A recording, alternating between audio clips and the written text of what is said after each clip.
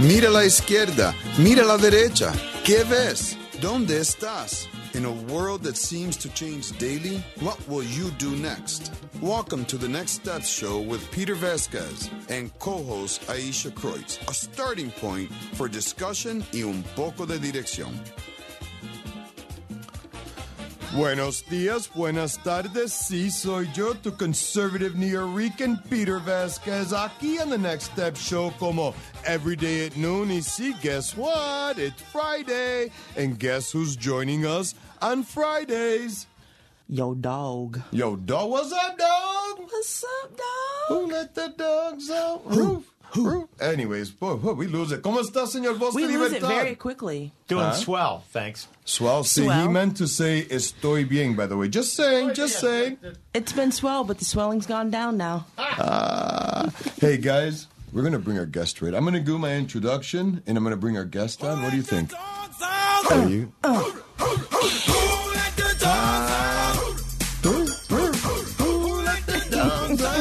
Okay, that's enough of that. I love it. Ladies and gentlemen, 346-3000. I hope you're having a fantastic morning. Let's have a fantastic next hour because today, guess what? Today we have invited an educator, a leader with a rich background in public service, now running for Congress to represent the state of, is it the Commonwealth or the state? I always forget. It's the state. The state. The state of Puerto Rico is a Commonwealth. Okay. It's not the same thing. Gotcha. All right, so let's do that. Representing the state of Virginia's 7th District, driven by concerns over parental rights, education, national security, and failing economy. He's got to be running in New York, not Virginia.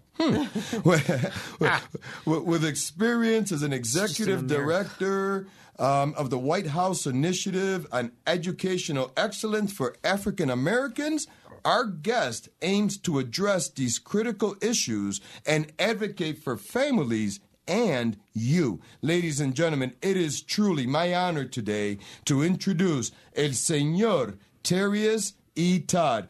Bienvenido al Next Step Show, Señor Todd. Well, hello. Thank you so much for having me.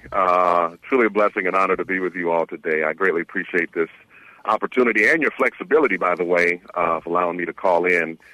Because as I said, I'm kind of tied up here with another meeting at 1:00. So let's get in, and I want to do both. So anyway, thank you guys for the flexibility. I appreciate it. Absolutely. Well, listen, we'll get your word out. We'll get this interview done and have you at your meeting right at 1:01. Appreciate it. Wonderful. So, Terius, and of course we have the extraordinary machine, Miss Aisha Kreutz, here in studio with us, sir. Yes. Hello, sir. Hi Nice there. Thanks for the invite. Absolutely. We love you. We love you. You know that, brother. Love you guys back, man. I'm looking forward to it. So, sir, before we get talking into the interview, before we get talking into what you do, I'd like to ask you to define a word for me, if that's okay with you. Sure. All right. If you can, for our listeners, please define the word stewardship. Stewardship. Oh, that's a good one. Well, stewardship is really service. Stewardship is service without really the expectation of anything in return, to be honest with you, or true stewardship. As a matter of fact, that's been my leadership approach for my entire professional career, and really as a teenager as well. I mean, my mother made for sure that my brothers and I were always being good stewards over what God has given us. And so, anyway, it's just oversight, it's management, and it's also service. It's service and not looking for anything in return. And, being a good steward, for example, over your finances, not just taking in money and just recklessly just spending it like our government is doing now, but taking it in and being very responsible, being responsible stewards or overseers of what's been given. So that way you can get the best or most maximum impact by you being a good steward and being able to save and invest where it's, necessary and whatnot, or to your benefit and maybe even the benefit of others in some cases. But that's what stewardship is. It's just simply service without anything in return. Absolutely. Thank you for that. And I got to ask, if an elected official or as an elected official, isn't it their primary focus to be stewards of their constituency? Not just the money. That's right. That's right. You're absolutely right. I'm a former 5-term elected county official as well, back in my home state of Michigan. And it's interesting you say that, because one of the very first things that I had done every year, God always, I'm a Christian man as well, but when we talk about a tithe, for example, one of the things I used to do with the money that I had received being a county commissioner at that time is I would always dedicate or donate that money back into the community. So what my wife and I had done is we divided up my check like in 6 different ways. And so that money went to 6 different families that I knew were low-income families in need of, some support, financial support in paying their utilities bills, for example. And, and that's not something that, you parade around and you talk about, but it's important that people know that true stewardship is exactly that, because that's what it's about. Another thing that I did while I was serving for 5 terms as elected official, I also rejected an increase, a pay increase for the entire time. I think 9 out of the 10 years that I was there, and that 1 year that I think I agreed, and I might have, if I remember right, I can't remember if I actually agreed to it or not, but I know 9 out of the 10 years I rejected it. That 1 year that we did approve it and agree with it is because it was at the discretion of our county administrator as well as our county council, because they said, well, we need to pay now or pay later, so they strongly suggested that we agree to that. So I denied my increase, and then I also denied the health care benefits as well, because in essence, it was actually a cost savings to the American people and those who were taxpayers. Right. So anyway, that's an example that I can share, and there's many others, of course, but that's an example that I can share as being a former elected official on the county level, where I actually denied myself, and I, rather preferred the taxpayers ahead of me instead of just, seeking for myself. So yeah. So, hey, is there any way that we can convince you to kind of relocate here to Monroe County? Yeah, no kidding. You know what? And I'm glad you said that, because I'm just now actually sharing it. So the folks in New York and all over the country who's listening today, this is the very first time that I actually shared that information with anybody. Because, again, me being a humble guy, you don't parade around, you don't look for any praises or anything like that, but you just simply do what God has called you to do. And I know that God has called me to government, so because I've been a great steward, and I truly believe in servant leadership. And so this is the way that we do it. So just let the record show that Trump wasn't the first person signing his checks over. Absolutely. No, and I'm glad you mentioned it. And I'll tell you, we're pretty involved in politics. I'm running for county clerk here in Monroe County. Nice. I'll tell you, one of the biggest issues that I've had, and people have called me on this many times, is why aren't I promoting things that I do? Like when we go out and feed the homeless on Christmas morning with the kids. Yeah. Like, the things we do on Sundays outside of church. That's right. But that is my biggest struggle, so I can completely understand. All right. You know what? You said something that I've got to follow up on before I start asking you a bunch of questions. You mentioned servant leadership. I know. I love that concept. I love the word synergy. Aisha hates him. But sir, wait a second. I love servant leadership. The word synergy. It's just a little. Well, servant leadership creates synergy. Gay. That's all. But sir, I wanted to ask you. Because servant leadership is a concept, especially around here, that gets thrown around like chocolate candy, right? And I've always looked at that, because I've always used the word too, but I think it's kind of outplayed a little bit. But can I ask you, isn't leadership in itself, by its very nature, require you to be a servant? So saying servant leadership, isn't that redundant? But they better elect you, man. You're absolutely right. But no. That's absolutely it. Because, like, for me personally, again, I see it all as ministry for me personally. But you're absolutely right. That's exactly what leadership is. True leadership is followership, if that's such a word. But a true leader is one that also brings others along and mentor them along the way. And they also know when their time is up. You know what I mean? When you get people staying past, I guess, I don't know, I can't say they're welcome, but I've also been a proponent for term limits, for example. So I'm the guy that's saying, okay, well, I'm going to go and serve in Congress up until a certain point until the Lord tells me it's time to go now. But I believe that should be a limit, because what happens is it keeps people humble. It keeps the fraud and the corruption out of there. I think at a better rate. But when they hang out for 50 years, 40 years, and it becomes like just this entitlement, it becomes a situation where it's like a ruling class almost. Mm-hmm. That's where we start getting into some trouble, man. And but I believe fresh eyes, fresh ears, fresh perspectives and stuff should always be cycling in and out. But you're right, leadership truly is about serving. Jesus came that he to serve, not to be served. And so I don't know why people who would even consider themselves as quote unquote followers of him see it the other way around, that they came to be served, and that's exactly what's happening. And I think what's happening in Congress, they just desire, you think about it, it's the best gig in town. When everyone else during COVID was in the soup line, losing their businesses, losing homes or whatever, just think about it. Those folks never lost a paycheck.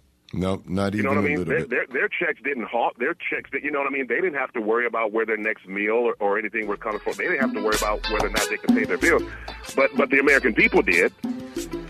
So that's kind of backwards, to me. But anyway, I won't get on that. I know you got to ask me some questions, but absolutely. After this. So check it out. We're gonna pick up these questions when I get back. Great conversation so far. Hey, ladies and gentlemen, 343-3000-346-3000. The New York Conservative wants to hear from you. We'll be right back after these messages right here on the WYSL Studios. No te vayas.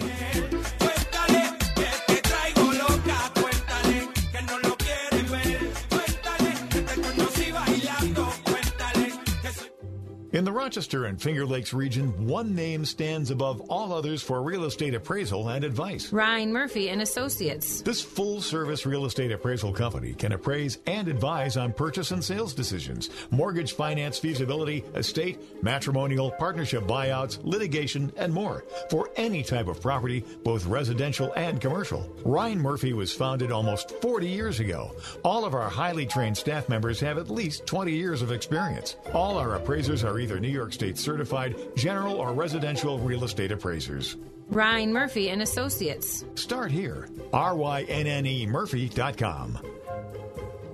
Youth for Christ Rochester needs to grow. Our kids are telling us they don't feel safe in their neighborhoods or rec centers, and they're asking us to be open more.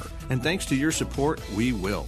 We're adding a weeknight and Saturday mornings to our basketball program. We're adding a second Arts Academy Friday night. And we're adding a second P31 girls class on Saturdays. But we need your help. $25 per month funds a kid for a year. Give your best gift to yfcrochester.org/donate.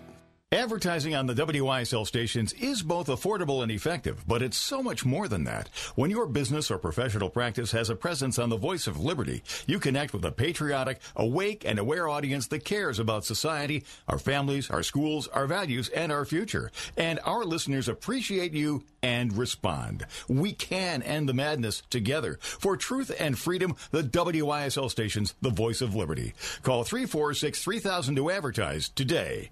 Peter Vasquez and Next Step Show on the WYSL stations. Welcome back to the Next Step Show, ladies and gentlemen. Sí, todavía tenemos al señor Todd. Todd, thank you, or Mr. Todd, thank you for hanging out with us.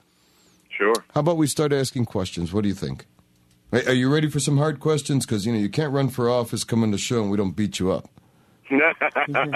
I'm ready for the question. I'll do the best to answer them. All right. So the first tough question up that I have for you is, tell us about Terius E. Todd before you became the Terius E. Todd that you are today. Your life journey, what next steps you took to make you the man you are today. If we want to know about you now, I'll go read your bio on your website, right? I don't know what made you, the next steps you took. You know what? Very good question, and and I'm glad you said it's a hard question because it's hard to stuff it into 3 to 5 minutes. So I'm glad we got some time here. The Terius Todd in the E stands for Eugene. My middle name is Eugene. So the Terius Todd before I got to this point. I was born and raised in the city of Battle Creek, Michigan. I'm the youngest of 3 boys to a single mom. My mother never married. I, of course, graduated high school, went on to Norfolk State University here in the state of Virginia, fresh out of high school as a freshman. Then I transferred back to Michigan and got both of my degrees from Western Michigan University, a bachelor's in elementary ed, and then a master's in educational leadership. But in early 2000s, man, I found myself I am married, by the way. I'm married, happily married to one wife, of course, and it'll be 25 years July 3rd of this year. I have 3 amazing daughters that are 18, 20, and 22. They're awesome. I have 2 in college, one that's on her way to med school as well. But early 2000s, just to fast forward, of course, I was involved in sports and all that stuff coming up too, but early 2000s, I found myself when I look back, I realized I've been answering the call. And in early 2000s, I answered the call of a Army sergeant who had called me to serve as a civil service commissioner for the fire department. And immediately after that, then that's when I also became a county commissioner, and I served, again, 5 terms. And then from there, I moved on into state government. So, again, I was answering another call of a retired lieutenant colonel in the United States Air Force who called me to join his campaign to work in the state legislature. So not only did he flip that seat in a 56%, 57% Democrat base, but we went on to the state legislature, and then he got reelected as well for a second term, and then he went on into the Senate. And so from there, then I moved on and took on a role, because education is my background, so I went on and to serve in a role as a director of a Head Start program for Community Action of South Central Michigan, where I was a director for 4.5 years. And even prior to that, I worked in the local public school system. I'm a former 6th grade social studies teacher. Oh, fun. And then, and when I tell people 6th grade, they're like, oh, my. I said, but I loved them, though. But former 6th grade social studies teacher, and then I went into administration, serving as one of the assistant principals at the high school level. And that's where I remained for the remainder of my career in education. And then I also served on the collegiate level. I was an adjunct instructor for like 8 years. And so I've been on every spectrum of education, so from preschool all the way to post-secondary. But I also served, obviously in government on every level. And so it's been quite the journey, man. And so when my bishop told me about 10-plus years ago, he literally told me, he said, Todd, he said, the Lord is sending you to Washington, D.C. And I said, really? He said, yes. He said, the Lord showed me that. And so I got to thinking, because even after I left the state legislature, I also became the vice chairman of the Michigan Republican Party. And then I was in my second term as vice chairman of the state party when I received and answered the call of the office of the United States President in 2020, President Trump's office or administration, to serve in the White House for an initiative that they had at the Department of Education. So that prophetic word that I received actually came to fruition. And now what's interesting, and I want all the listeners to hear this, keep in mind I did not even fill out an application. So I didn't apply for anything. Somehow I got a call that I answered again saying that they had my resume. And I said, and before we hung up the phone, I said, well, how did you get my resume? And the lady said, honestly, I don't know how I got your resume. And I said, well, praise the Lord. I said, I know how you got it. And so again, this word became flesh, right? So now I'm being called by the office of the President of the United States to bring me to Washington. While I'm here, I then start getting visions of me being in Congress, speaking on the House floor, me being sworn in and all that stuff. And then I told my bishop, he said, keep seeing yourself there, because that's really where God is taking you. I said, really? So then I had to pray about that. So when my term came to an end with the previous administration, I also received another call from the Heritage Foundation. So my beloved VP, Angela Saylor, bless her heart, she called me. She said, what are your plans going forward? I said, Angela, I believe the Lord sent me here, so I plan to be here. And she said, I like that answer, because we have an opportunity for you here at the Heritage Foundation if you're willing to take it. I said, awesome, I would take it. And so that's where I served for 2.5 years. I started out as program manager of civil society and the American Dialogue, but then I ended up getting moved into another role. My title changed to advisor of coalitions engagement, where I was traveling the country, speaking mainly to like faith-based organizations, churches and whatnot, faith-based leaders. But then I also delved into in education, because that was my background. So I've sat on multiple different panels, in Colorado, Florida, all over, to talk about critical race theory and these kind of things that's entering into our school system and whatnot, and how do we push back against those things. And so again, long story short, that's kind of how I got to where I am now, to where now I'm running for a congressional position to serve the people of the 7th Congressional District of Virginia. And so it's truly a blessing and honor, and I hope and pray that we get their support, and then we get there in November. Absolutely. So, and I'm glad you again, reiterated that you're running, and this is important. Why would I have you on a show in New York? Well, two things. I want people to see that the issues that we're dealing with in this state is happening throughout the country. And the thing is, once you're in Congress, your votes are going to 100% impact New York State. And we need somebody there that's going to kind of say, no, I'm going to hold my vote there because, man, we don't have it in New York State. So I applaud you, sir, very much. All right, so right on to your platform. Well, actually, can you define something real quick, which is your role as the executive director for the White House Initiative on Educational Excellence for African Americans? That's a mouthful. That is a mouthful. What was that? What did you do there? I'm assuming they don't have it anymore. Well, what they did is they changed the title of it and focus, and it was still kind of trying to fulfill the same thing, But my role at that time, keep in mind, this was an initiative that was launched in the summer of 2012. So it actually was something that was launched during the Obama administration during those years. And it was just there. And I worked alongside the HBCU initiative as well, which was removed from the Department of Ed over into the White House. So they literally, President Trump had literally taken that office and moved it into the White House because that's where they guaranteed HBCUs permanent funding for up to $250 million for 10 years.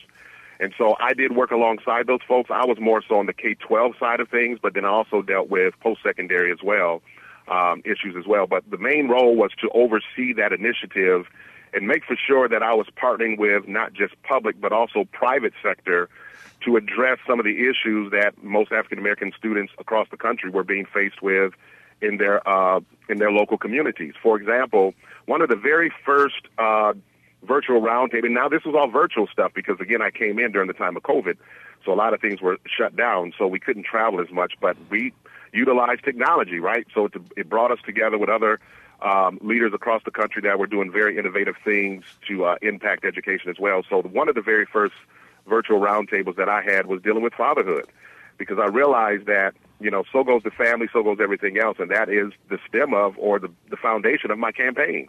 It's really to fight on behalf of families, because families is the cornerstone of a civil society, hands down. I mean, and so we dealt with fatherhood deals and making sure that fathers were fully engaged in their children's lives on the educational side of things, And so we had some men on there, and we were interviewing, and we had discussions around some of the initiatives that they had in different states like Georgia, in the city of Atlanta. One gentleman there had a program that he had where they were supplying books, like to barbershops like that, for children to read and for fathers to read with their children while they're sitting waiting for their haircut, because it created a better chance for them in literacy. So they were addressing the literacy issue.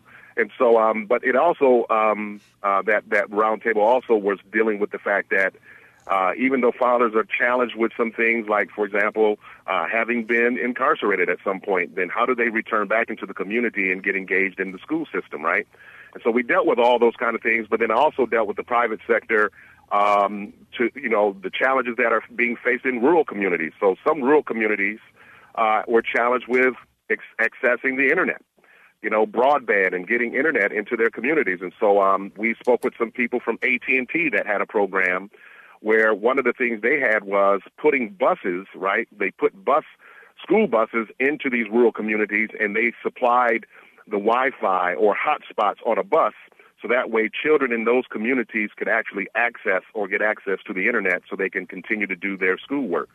So those are some of the creative things. And then I also had another roundtable around technology and whatnot, and which is interesting because 3 years later, my youngest daughter, who's at Clark Atlanta right now, she benefited from this program with the guy that I initially interviewed on one of my roundtables 3-4 years ago, which gave her a scholarship opportunity because she's going into be a software engineer. So it was focused on STEM careers, but specifically those who were going into like computer science.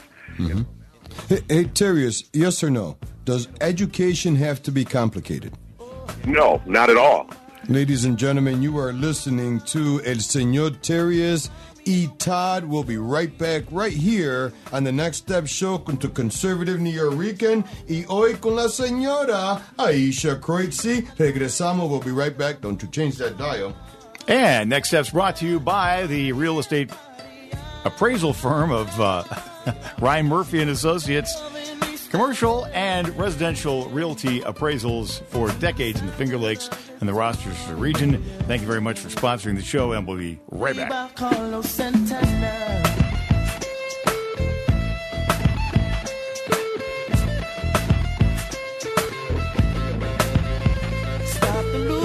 Peter Vasquez and Next Step Show on the WYSL stations.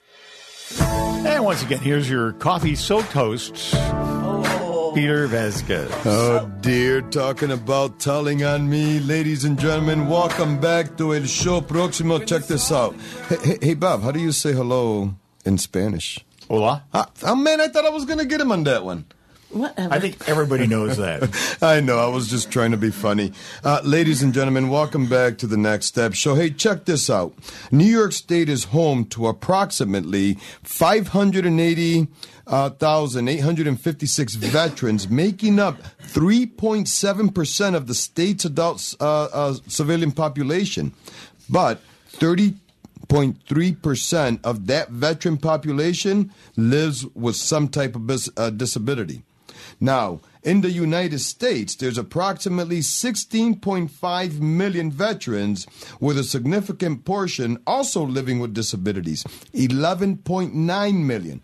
There's 16.5 million veterans, 11.9 living with disabilities. That seems like way more than 50% of our veterans in this country are suffering. And listen, I'm a veteran, and I've said it before. If you think that the VA, which does great stuff, is health insurance, then I tell you this. Trade your private health insurance with my VA health insurance, and then let's have that conversation. Mr. Terius E. Todd, Señor, gracias for staying with us. On your website, and I read these statistics on veterans because you have on your platform supporting our veterans and military families, and I'm quoting here from your site, should be the priority of every elected official. That's right. And I kind of shortened it there, but what's your plan for that? Because as a veteran, that's important to me. Brother, I'll tell you what. If I hadn't had all of the scholarships that I was given to go to college, and again, I'm the youngest three boys of my mom's, and the only one to go, because a goal of mine was to graduate college or whatever. So I'm the first and only one to do that out of my mom's kids, son, should I say. But if I hadn't received those scholarships to go on to college, I was headed to the Marines. And the deal is, man, for me, my plan as the congressman of the 7th Congressional District here in Virginia, it's beyond me, in the stats you just shared, that they would be still struggling to even just get the basic necessities that are needed for them and their families from this country. You mean to tell me that we have veterans that are homeless, we have veterans that are dealing with all these issues, mental health issues, you name it, the list goes on and on. And so when I put that as part of my platform, it's simply because of that, because my heart really goes out to veterans and their families. It was beyond me. Now, you mentioned about the VA. I also add to this, it's beyond me that we would need organizations like Tunnel to Towers that's doing great work. You should donate to them. Mm-hmm. And also the other organizations that are helping veterans when our government should be doing that. Right. You know what I mean? Like, why? I mean, they can be an added plus, an added addition, but why is it that our government is not helping to fund these issues? Because guess what? Not only do they suffer these issues, their families do. Right. Their children do, because they don't get 100% of their father or mother when they return from war or when they return from serving our country. You know, they're not at 100%. So I say that the country or Congress should be 100% backing you all in regards to whatever you need, so that way your families don't have to suffer as well. So anyway, so when I say that I'm for veterans and families, exactly what I mean. So I've been a part of the American Legion for a number of years. And as a matter of fact, when the Lord brought me here, that was one of the first things that I had done. I joined the American Legion here, Post 364 here in Woodbridge, Virginia, because I love the camaraderie. Again, like I said, I was headed to the Marines had I not gotten scholarships to go to college. But I love the camaraderie, and I love the fact of the loyalty piece. And I think that's really what gets me, is because loyalty for me is at the top of the list. So when you talk about Semper Fi, I'm all in, you know. And as a matter of fact, when I go there and I fellowship with these people over the year, or should I say, been fellowship with these people over the years, man, it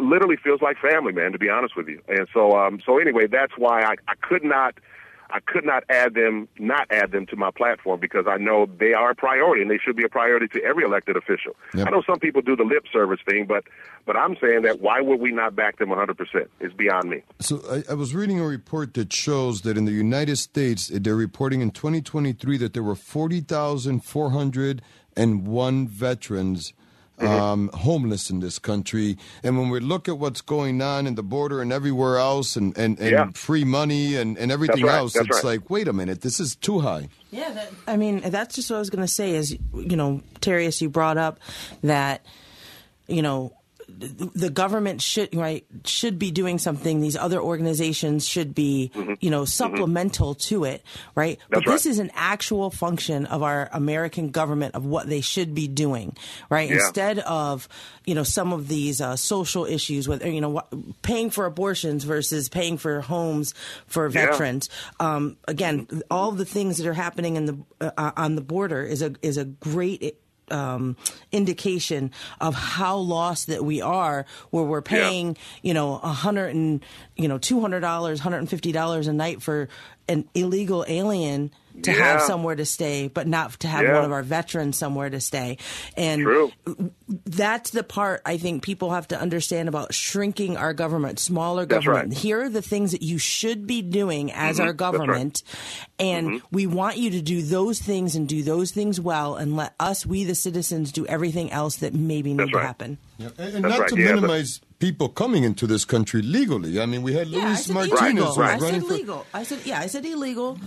We want, I think right now we, again, we might disagree here, but I think we have to stop all immigration for a little while, because we already have 10 million plus illegals, and we have to really rectify that. And that's happened before in America. We are going to disagree, because I don't think we should punish the people that are trying to get here legally, because we've had restrictions. In America, we stopped all immigration for about 15 years or so because we had such an influx, because people have to be able to assimilate into this society and become quote unquote American. And we can't do that if it's just a continuous open porous place. What do you say?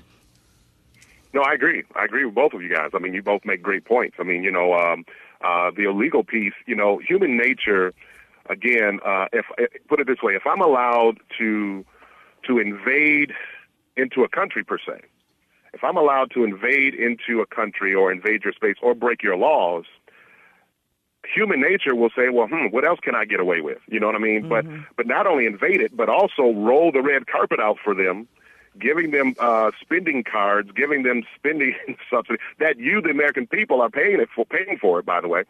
But if I can do all of that, then what else can I do? And keep in mind, that's taken away from, again, the opportunity for us to do even more for veterans and their families. I'll give you another thing. So the Department of Education, that's another hot topic. Some people believe we should dissolve it. And I'm on the side where I do agree with that, simply because we have billions of dollars going into the Department of Education that only has about approximately 9% interest in the school system to begin with. And keep in mind, the Department of Education was developed or launched to try and help close the achievement gap between, low-income families, or should I say ethnic minorities, and Caucasians. You know what I mean? So, but to this day, the achievement gap didn't move. That's right. Absolutely. And we'll be right back, Terry, Mr. Todd, right after these messages here on WYSL 1040 AM, 92.1 FM, and 95.5 FM. We'll be right back. Don't touch that dial.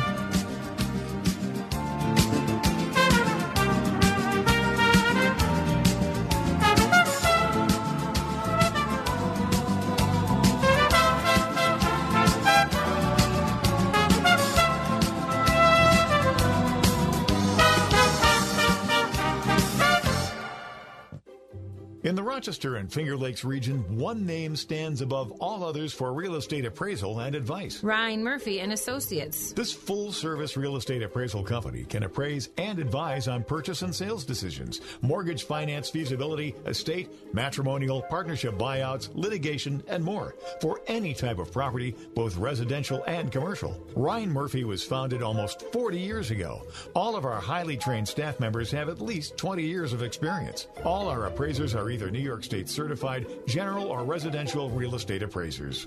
Ryan Murphy and Associates. Start here. RYNNEMurphy.com. The difference is dignity. At Open Door Mission, we open our arms and hearts to help those in need. We treat every one of our guests with respect and dignity. No matter the road that led to us, Open Door Mission is here to help. Give your support at opendoormission.com. Has your favorite pizza place been letting you down? Try Livingston County Pizza Company and Gluten Free Bakery in Avon. Not only is their pizza amazing, but their full menu and bakery has something for everyone. Livingston County Pizza Company and Gluten Free Bakery, Avon. Advertising on the WYSL stations is both affordable and effective, but it's so much more than that. When your business or professional practice has a presence on the Voice of Liberty, you connect with a patriotic, awake, and aware audience that cares about society, our families, our schools, our values, and our future. And our listeners appreciate you and respond. We can end the madness together. For truth and freedom, the WYSL stations, the Voice of Liberty. Call 346-3000 to advertise today. Next Steps with Peter Vasquez on the WYSL stations. And Next Steps with Peter and Aisha, brought to you by Ryan Murphy and Associates, commercial and residential real estate appraisals in the Finger Lakes and Rochester. Here's Aisha. We're back. Thank you for staying with us. We have Mr. Terrius E. Todd on the line with us, the illustrious. And I wanted to get to, we're getting close to the end here, so we wanted to touch a couple other things. And sure. Peter had a question that was on here, and it really falls into something that has been permeating in my brain, and it falls into your platform as well. We know what happens when things permeate in your brain. I know, it's dangerous. It's dangerous. But, you were talking, and part of your platform, fostering the growth and development of American entrepreneurship with wise and well-advised fiscal decision and government that allows families to flourish economically. True. Right? True. And in that, I hear... And again, I don't think this is necessarily the road you were going down, but I just wanted to get your perspective, and then you can go, back into your platform. Sure. We hear a lot right now, about the Black power, spending Black dollars in Black communities and all of these things. And although, right, I look at, whether it's the Italian community, Jewish community, how they spend and bind together. Chinese, right, they come in and they're spending their money together and saying, okay. Yeah. So in one aspect, right, there's 3 points here. And I just want to know how you think they all coalesce together. But And I understand that, and I agree with that, right? And I do think, you got to support one another. We think about Black Wall Street, all of these things, rich heritage, how things were broken apart. But then there's also this idea of good entrepreneurship. If your hours are 9 to 5 and you close at 3, or it's 5:59, 4:55, and you say can't serve you because we close at 5. If it's something to do with,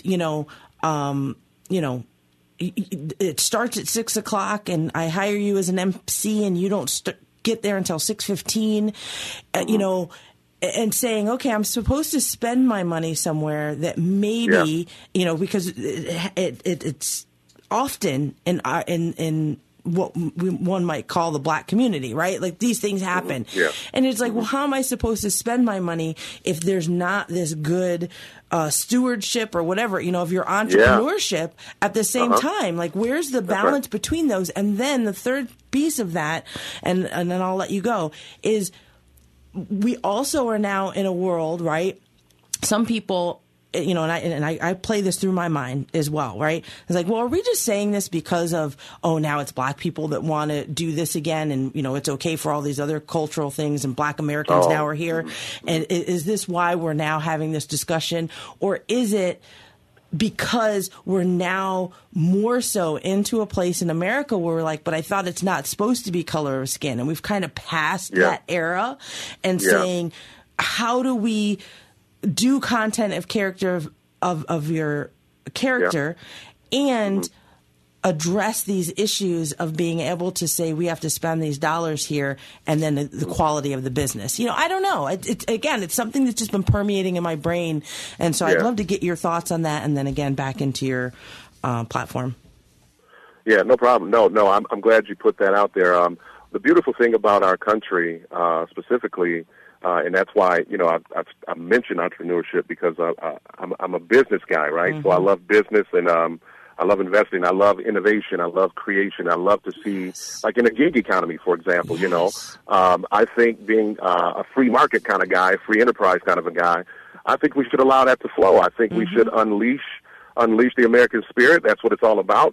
And that's why, quite honest, some people are flooding here. And like the gentleman here, your co-host, was saying, you know, not punishing those who are genuinely seeking to come here and do the right thing. Because, you know, we do have situations where people that are here, that are entrepreneurs, they started their businesses, you know, and they are employers, they have small businesses, and they're doing the right thing. And so I think we should make way for them, you know what I mean? Because that is what we want. And so all this stuff should be based on merit, you know, and again, unleashing the American spirit to be able to allow people who are innovative and creative and wanting to do business and not depend on government, and, you know, provide for them and their families and pass down a legacy and an inheritance to the next generation. I think we should want more of that, you know, and less of government dependency. So, but again, based on merit, I mean, if you do have situations that, you know, you have some quality issues like that, you know, people are late and all this other stuff, and that goes on everywhere. But I mean, you know, people, again, the beautiful thing is that people have choice. And so, so on my platform dealing with, you know, that's exactly what I was addressing, the fact that we should unleash the American spirit and allow people to be able to launch their businesses and you know, have it with less taxes, less regulation. I was just going to say that. Of course, because that stifles their growth, you know. Yeah. And so I know in 2017, 2018, around there, I saw, I think it was Black Enterprise Magazine or one of those magazines, it said that even black small business ownership was up by 400%. And so, and then when you had, you know, the previous administration that was also investing in opportunity zones in those, you know what I mean? It kind of unleashed it. And, you know, and he's a business guy, right? So, I mean, you know, that's what we need. We need more of that. And so you mentioned Black Wall Street or whatever. I'm for all of us thriving, though. You know what I mean? Like, and that's really what it takes. You know, one of the quotes you'll see on my website, I said that our enemy is not Democrat, Republican, black, white, or brown, but our enemy is an agenda that's being carried out by those seeking to divide and conquer the American people. And that's exactly what it is, because some of these people are all in this thing together. It's about self-interest for a lot of these folks. And that's why many of them would be against term limits, right? Because they're high on the horse, right? You know, they got the best gig in town. When we get shut down and put in the soup line and we got to close our businesses and all this other stuff, they don't miss a check. You know what I mean? They don't miss a meal. Those people who say that they're for term limits till they get in there, right? True. And then they get in there and then they're like, oh, wait, not really. Yeah. When's my retirement It's like, date? okay, you know what? Because I'm really doing, you know, again, we have one of those in New York right now, you know, sorry, you know, like, but, you know, that do that, you know, like that'll go and, you know, we vote for you because you're saying certain things, and I just want you to be able to stick to the stewardship. We're going to go from, I'm going to try and figure out, get rid of that, you know, servant leadership and that stewardship of your political position, and saying it's not supposed to be for my gain. It's supposed to be for the people's gain. And we the people have to start holding people accountable. If you're going to go in and say that you're for something and then all of a sudden go, well, you know what, but I'm really doing a lot of good. Absolutely. Hey, I need to stay. Terrius, I want to switch subjects a little bit here to one more platform. We've got about 3 minutes left, so I'm going to have to your answer. But one of the things that you have on your website as well is the First Amendment and freedom of expression. But before you answer, let me just for our listeners and you, New York State has seen recently, much legislative efforts and judicial actions regarding, they call it hate speech, right? As a matter of fact, they went through and pushed Assembly Bill A7865A, which aimed to require social media networks to be policed, kind of like what they're doing in Canada right now. That was turned over in February of 2023. Sir, what are you going to do to make sure states like New York and California don't do that? Well, hold them to the U.S. Constitution. I mean, it all points back to the United States Constitution, man. I mean, and really fight against it, push back against that, and federalize it, for the most part. But make it for sure, and you do that through the Constitution. I mean, if we're granted the opportunity to make for sure that people can basically express themselves, and again, that's another reason why people come here, right? Because in some countries, that's totally unallowed. You know what I mean? I mean, they might find themselves coming up missing in some countries, in some parts of the world. But the beautiful thing about it is our ability to express. I'll give you this. In the state of North Carolina, there was a pastor, particularly a bishop, who said that when he came out, and I think it was on YouTube or whatever, but he said when he came out and said that our vice president was not good for the African-American community, he said he looked up and there were 3 FBI agents on his doorstep.